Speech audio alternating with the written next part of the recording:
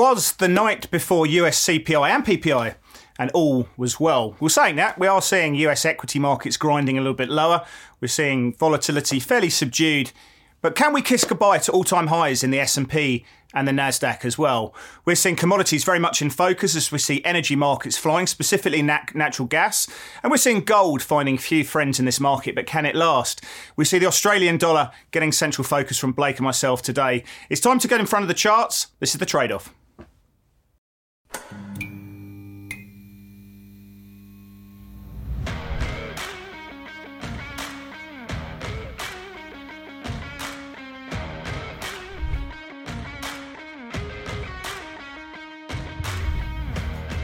Well, hello, my name is Chris West. I'm head of research here at Pepperstone, and I'm going to be joined by my good friend Blake Morrow from Forex Analytics in 2 seconds. And we're going to be discussing all the market news, all the theories that are going on, all different setups and some of the trades that we like, and obviously breaking down the news and digesting it and seeing where the probabilities lie in this market. Mr. Blake Morrow, I'm going to bring you into the programme. Mr. Morrow, how are you going, my good friend? I want to point out two things. First of all, we've got this new lighting system in the studio here, and I think, unfortunately, you can see all the blemishes on my face. Second thing is that I think it does also make me much younger looking and youthful than previously, so that's a nice improvement. The other factor is that we were talking off air, and I just want to bring this to the viewers' attention, that Blake, and maybe most Americans out there, call penalties in football, soccer, PKs.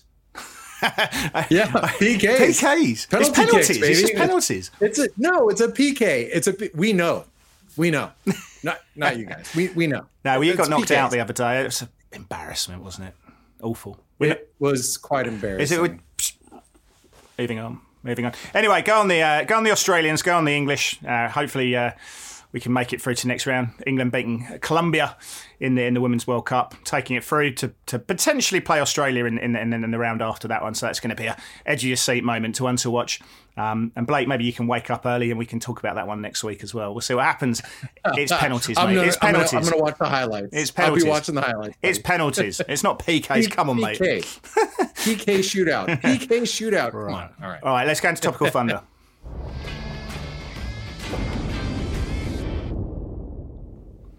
All right, equity moves. Let's bring in the equity market. Let's start there because, I think this week or last week or the week before, we were talking about all-time highs, potential for all-time highs in the S&P, the Nasdaq. I think it's about 5% from those levels. Obviously, we've now seen the tail end of earnings season. I know we can still wait for Nvidia to come through at the back end of this month, and that may have some implications given its leadership in the Nasdaq. But I think the bulk of earnings are behind us. We're missing a bit of a catalyst, I suppose. But we've seen the S&P pull back 3%. It's not a lot, but we've seen in that decline the VIX staying fairly firm around 16%. In fact, actually last night we saw the S&P drop 0.7% in the cash market, but yet still, the VIX actually fell as well, which is a weird dynamic to see. We're looking at those market internals that are playing through in the S&P. In that 3% decline, you've seen the number of stocks trading above their 20-day moving average dropping from 85% down to about 41%. So good participation on that drawdown that we've been seeing. And the number of companies at 4-week lows at the moment have gone up from about 0% to about 26%, quarter of the market trading at 4-week lows. So, market internals have shown good participation on this pullback. Where do you see the path now for these various global indices? I mean, I think for me, if we're looking at the US 500, the S&P 500, that 50-day moving average is something that we're looking at just a little bit lower than where we are at the moment, and that's defined the trend really for a number of months now. So I think that's been a good trend filter. I think below that level, and people might even start looking at selling rallies rather than buying dips. So that's a change of structure there. How are you seeing it, Blake?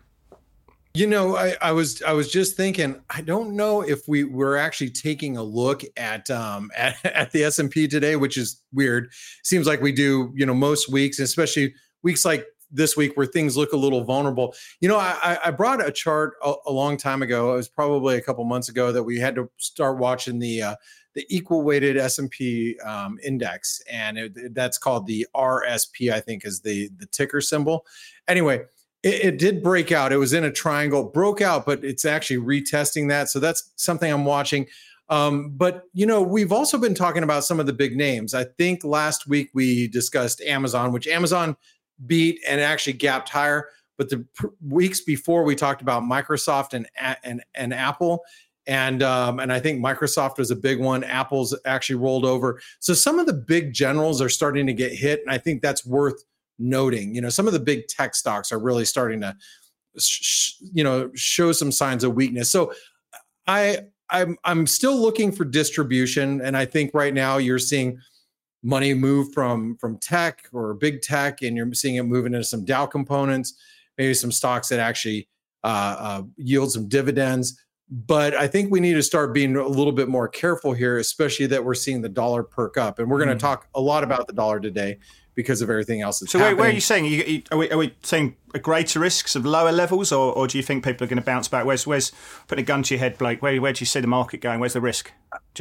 I think a little bit lower this month. On one of my videos that I did, I said, sell and may go away is actually still in effect, but it's sell in August go away, because if you're an asset manager, and this is very old school thinking, but a lot of the old school thinking would be, you sell in May, you go off for a few months, take off the summer, take your holiday, come back. And when you come back early September, the markets are usually a little bit lower than where you were in May. And I think that could actually play out this month, which means I think there's a little bit more downside this month. But remember, we're still in bullish territory, and I think even dips down to 4,200 in the S&P are buying opportunities. Well, I put out. I was looking to buy into the 50-day in the US in the S&P 500 as a play of the day last week. We haven't got there, so haven't got the feel. I'm taking that off the table. I'm not caring. I think there's further downside here. CPI numbers we can talk and we will talk right now, but the big risk for me now is that Jackson Hole Symposium at the end of the month. I know we've still got a number of days until the end of the month, but I think the market's underpricing the risks of what we hear from Jerome Powell from that, and I think yields still could go a little bit higher, and I think that may permutate in lower levels. So I feel there's probably slightly greater downside risk. I don't see a collapse in equity markets, but I do see slightly lower levels as the base case at the moment. Yeah, me too. And I think breakout levels are usually levels that get retested. The big breakout point was 4,200.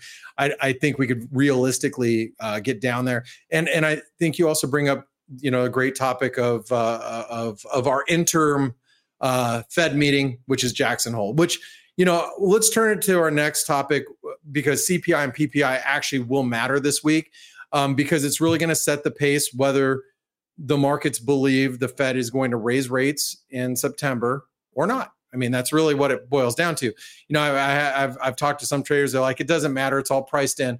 No, it's not. I don't think it's priced in at all. And it's there are things that are priced in, but I think tomorrow's report and PPI the following day could really solidify the idea that the Fed will indeed raise rates in September, and probably give us a little bit more indication of whether the Fed's going to, continue to stay steady as well.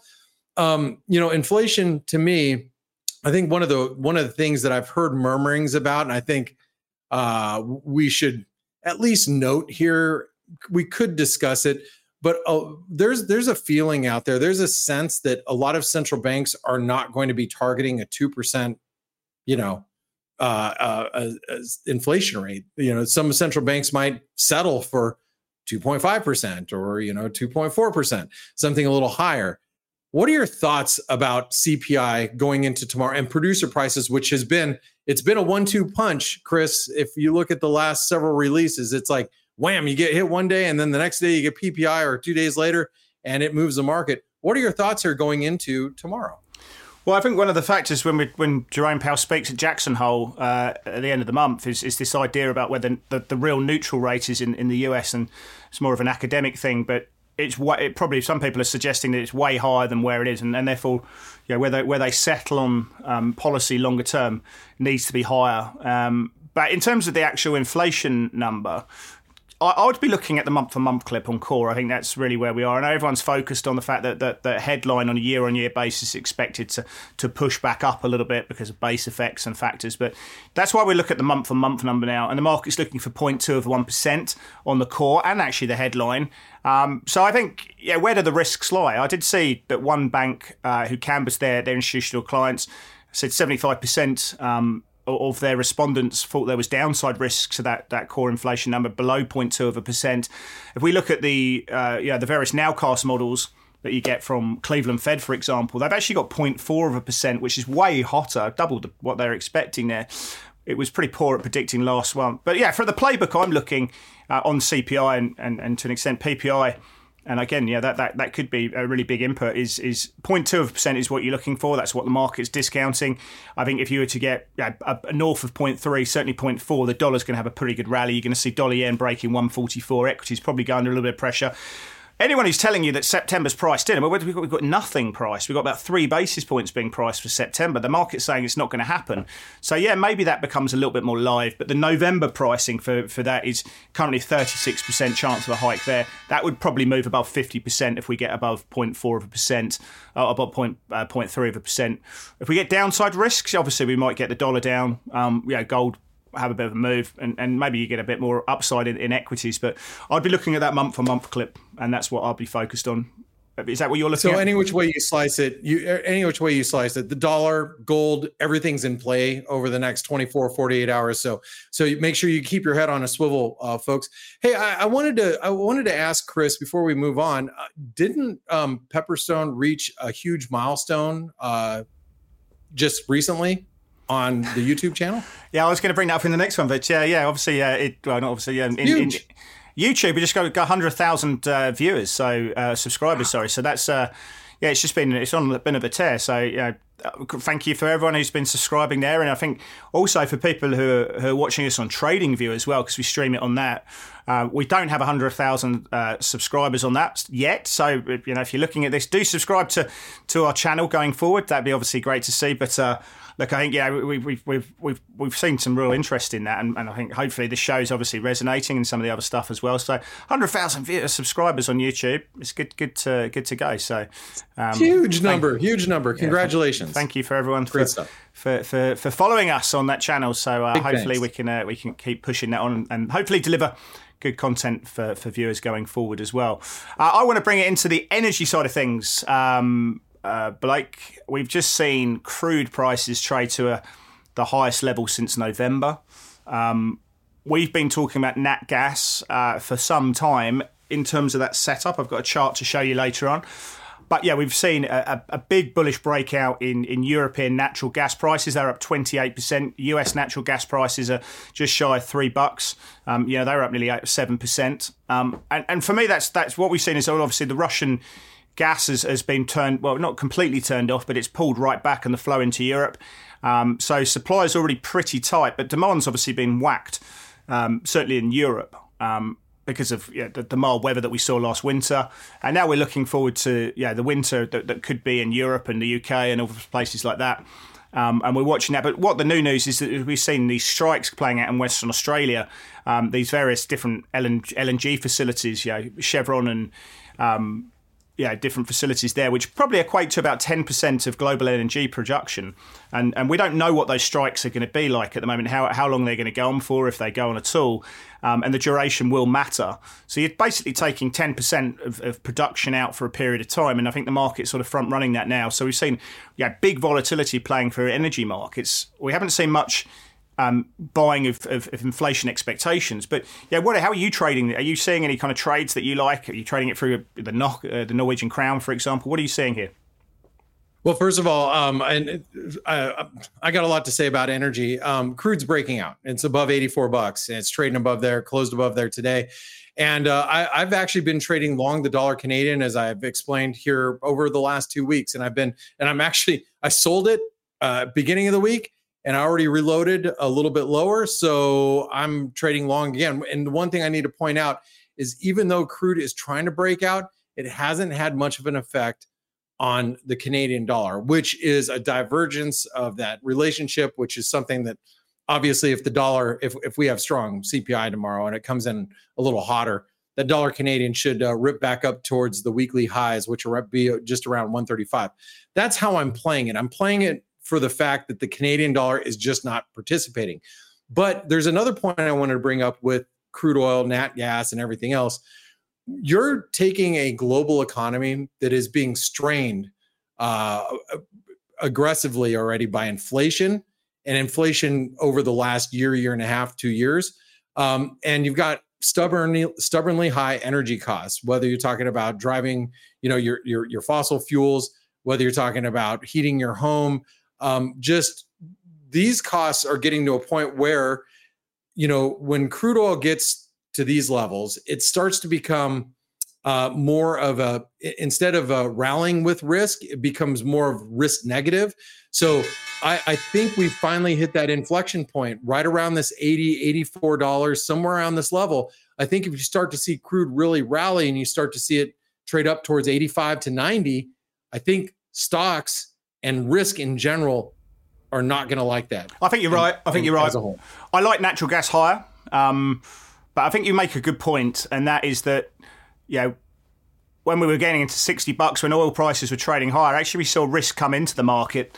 Now I think there could be a tipping point. I don't think this is going to become a problem inflation until we get Brent crude and WTI crude above $100. I think we saw it some way, but I think the market's going to get a little bit nervous now that we've broken out.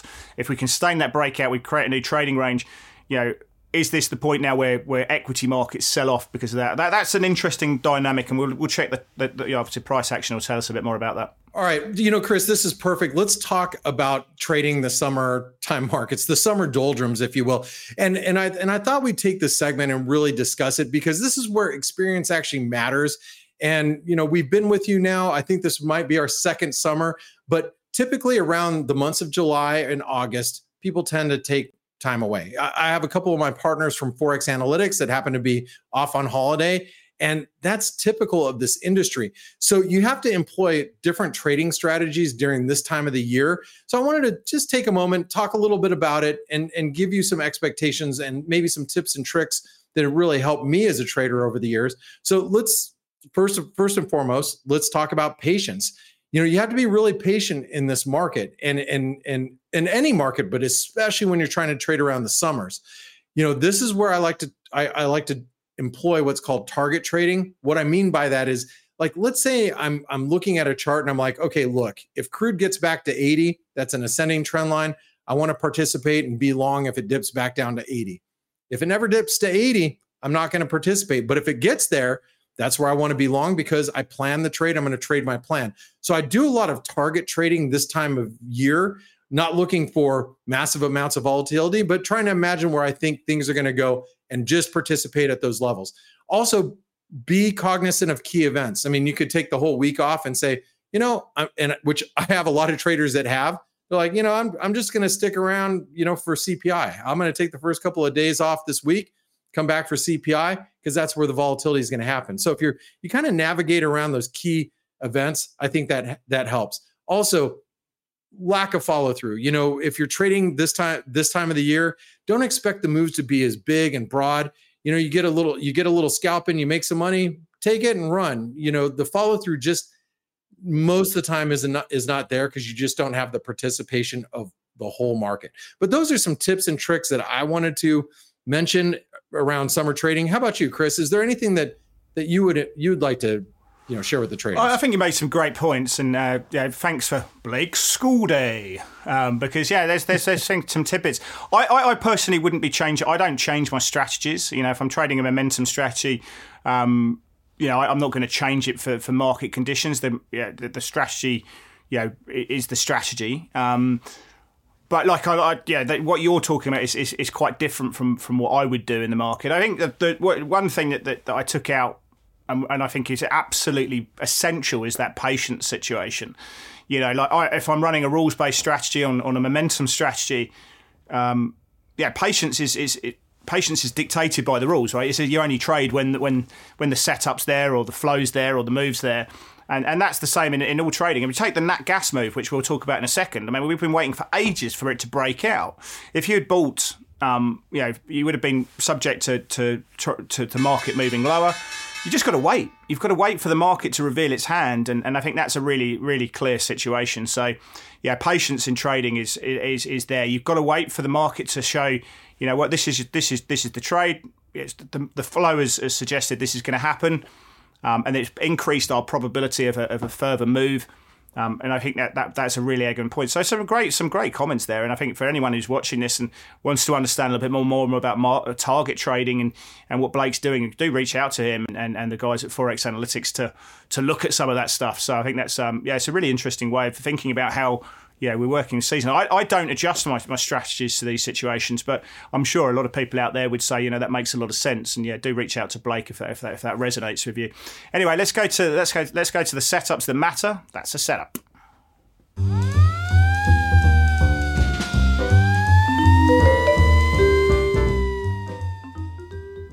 Right, first one I want to bring up, but it's going to be a bit of an Aussie dollar flavour.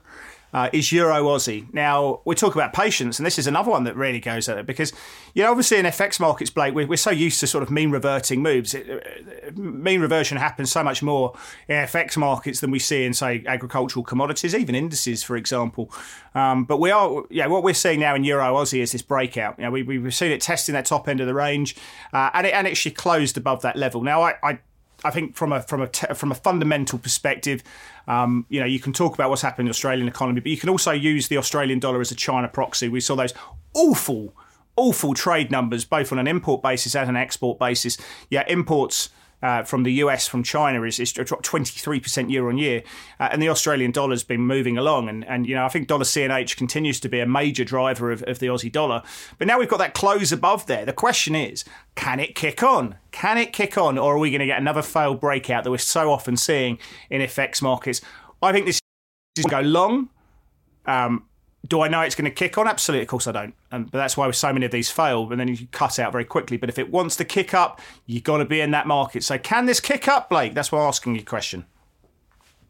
Well, I like it. I actually like the not only the Euro Aussie, I like the Sterling Aussie or the Pound Aussie. I like them both. But if you connect those lows just put a simple trend line across the lows, then you do it across the highs, you actually have an ascending channel, and so that actually suggests that we're going to go a lot higher in the Euro Aussie. Now, obviously, this is a risk on, risk off type of trade as well. So I think it's going to do better.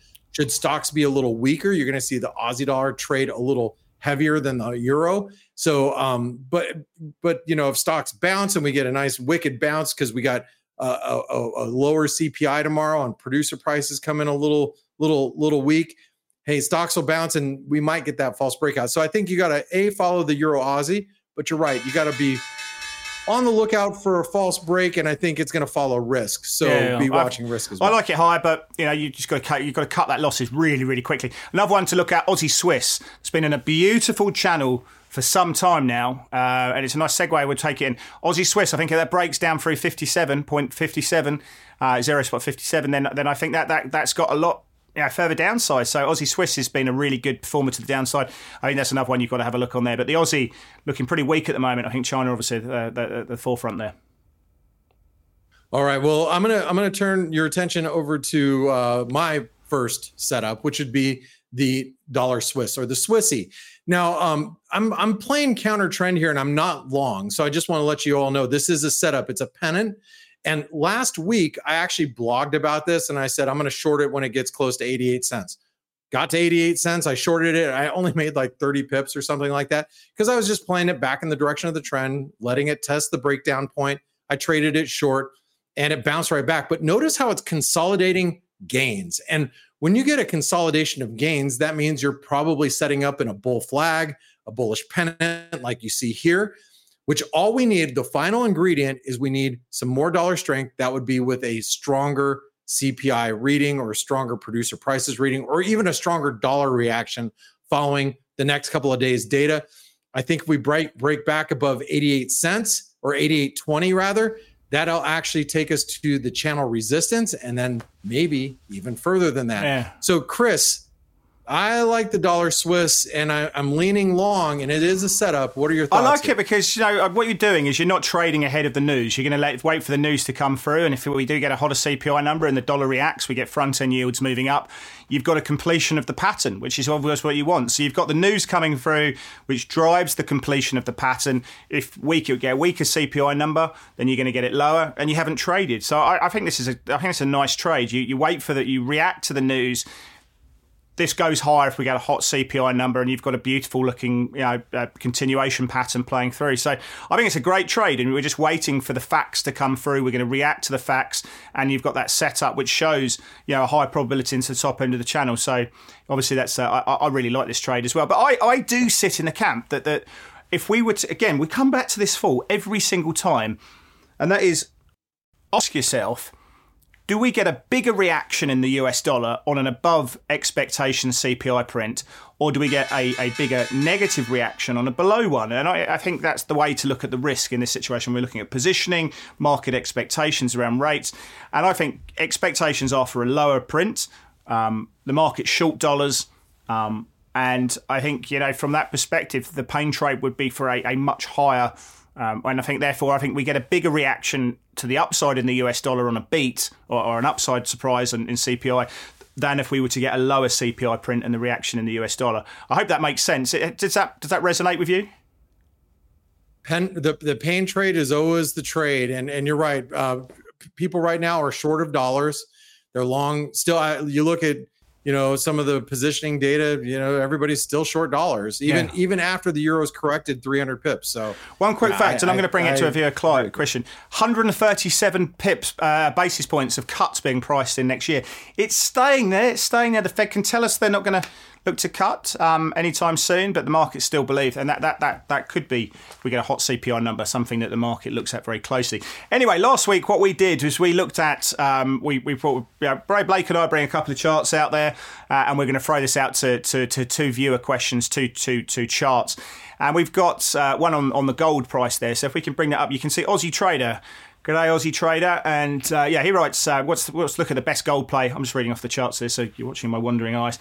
What's the best gold setup considering a possible reversal in yields due to a clear credit squeeze, recession fears mounting, and US bonds becoming attractive again? Appreciate your weekly trade-off. Thank you very much, Aussie Trader. That's a great question. Now, I'm going to bring this up because what I've done, Blake, and this, I don't know if you've got any views on this as well, but I don't necessarily think that we're going to see a reversal in yields and maybe and recession fears. But to answer the question, if we were to see that happen, I don't see that happening myself anytime soon. But if we were to see it happen, I think if we were to see rising recession fears and we were to see equity markets lower as a result of that, then I think the best play is going to be short Australian dollars. And I think if we were to see gold being a hedge against that recession risk, upside, then of course you want to be long gold in the weakest currency, which again continues to be the Australian dollars. So I think this would be the play for me to answer Aussie Trader's question. What's the best setup? What's the best trade for rising recession fear, lower yields, and to get into the gold price? For me, it would be long gold in Australian dollar terms. What do you think about that one? First of all, I don't have anything to say about the gold in Australian terms. Gosh, that sounds like Dennis Gartman, like the old Dennis Gartman. You remember him? I remember him. I want to do corn in the Sudanese. I'm going to buy corn in Russian terms, in ruble terms. What? Anyway, but I will say this: both gold and Aussie is they're both trading really heavy right now, and I think you're right. If there are recession fears, gold should outpace the Aussie.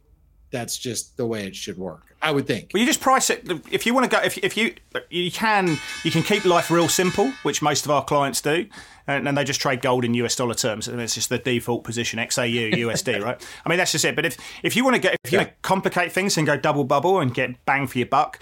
Yeah, ideally, we offer gold in different currency terms, sterling, yen, euro, Swissy, a few other currencies. And so from a simplistic perspective, you buy gold in what you perceive to be the future weakest currency. And if you want to short gold, you can do it in what we consider to be the strongest currency. So that's where we are. If you like gold and you want to max out that effect in a recession, because gold works really well in a recession with rising chance of rate cuts, what is going to be the weakest currency for me, it would be the Australian dollar in that vein, because global growth slowing down. The US dollar should work quite well. So that's hopefully that answers the question. That would be the interest one there as well. So Blake, over to you, mate. All right. Well, we got the next setup, and this actually comes from one of our other viewers. And Mike, thanks for writing this one or asking this one. He said, "Awesome show, guys. I think the Aussie yen could be a good one to play. Looks like we may see a brief drop below the 200-day moving average. Then it'll be interesting to see where the setup goes from there." So, I'm glad you brought the Aussie yen. And again, this is where, Chris, we're going to be a little bit more Aussie centric. Yeah. I think the Aussie yen is going to be a clear reflection of risk appetite or risk aversion following the next couple of days. How does the market respond? How does it take in this inflation data? Now, I think your eye is keen to notice the 200-day moving average, because a week and a half ago or 2 weeks ago, we spiked down there and we got a hell of a reaction from the 200 DMA, which is the bottom of this channel. You can see that bottom arrow. I think if we break back below the 200 DMA and we get a heavy close below that, it's going to trade lower. That means we probably are seeing stocks come under pressure as well. The flip side to that is if we get an Aussie yen rally towards the 50 DMA, which is my other moving average, which happens to also coincide with channel resistance, I think if it breaks that, you got a really nice bullish breakout. So that's how I'm looking at the Aussie yen, and it happens to be in the middle of the range. So I have no bias at this moment. But right. Chris, how are you seeing the Aussie yen right now? Well, I think your no bias is the right one. So again, comes back to our idea about patience. Let the market push you into a trade and increase that probability within a distribution. And right now, that distribution is so normal in terms of it could go either way that you can't really, unless you're trading on lower time frames. This is one that just it could go up to the top of the channel. I'm a waiter. I think this is one you can have on the radar. Wait for the market to come for you. I think if it breaks top side of that, what could really be just the mother of all bull flags there, then you've got huge upside. Obviously, downside, you've shown that 200-day moving average, you can see it through February, you can see it through May or April. It has been a level that the market's looked at pretty closely in terms of a trend filter, and we've been respecting that level again, so that has significance, but it also has the bottom of the channel. So really good setup from Mike in terms of where this can go. It's not something that's going to resolve itself overnight. It's going to take a while, but when it does, I think that could be very, very meaningful for a potential trend in the market, which of course I like. I love trends. I love the idea of latching onto one. So this is one that you just keep a cheeky beady eye on, unless your strategy is to sort of you like that sort of choppy flow. And I think this is a great one. So thanks to Mike for bringing it, and Aussie Trader as well. And for anyone out there who has a setup that they like and want Blake and myself to look at it, but also to put out into the trading room, into the comments, and so for all of us to sort of give our own view, like work it in a kind of Discord kind of fashion in a way. Put your setups there. What do you want us to cover? And also give your own views, and maybe other people can comment on that as well. Let's go through these trades together and see what's on the radar there as well. Anyway, let's go to play of the day.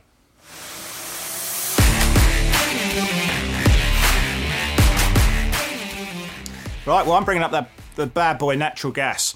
You've got to be a bit of a crazy cat to be trading that gas, because the vol is there, and you can have these big moves. So obviously, when you are trading these markets, do consider your leverage, do consider your risk management, how far you want to take on terms of risk and your stop loss, because these can have some punchy moves. Look, it comes down to my theory about breakouts. I know if you take that high-low to range that we've been seeing throughout the year, it's about 30-odd%. So it's a decent range. It looks cunningly like it's a tight range, but you've still got a decent percentage. But what we've seen is there has been this suppression of volatility.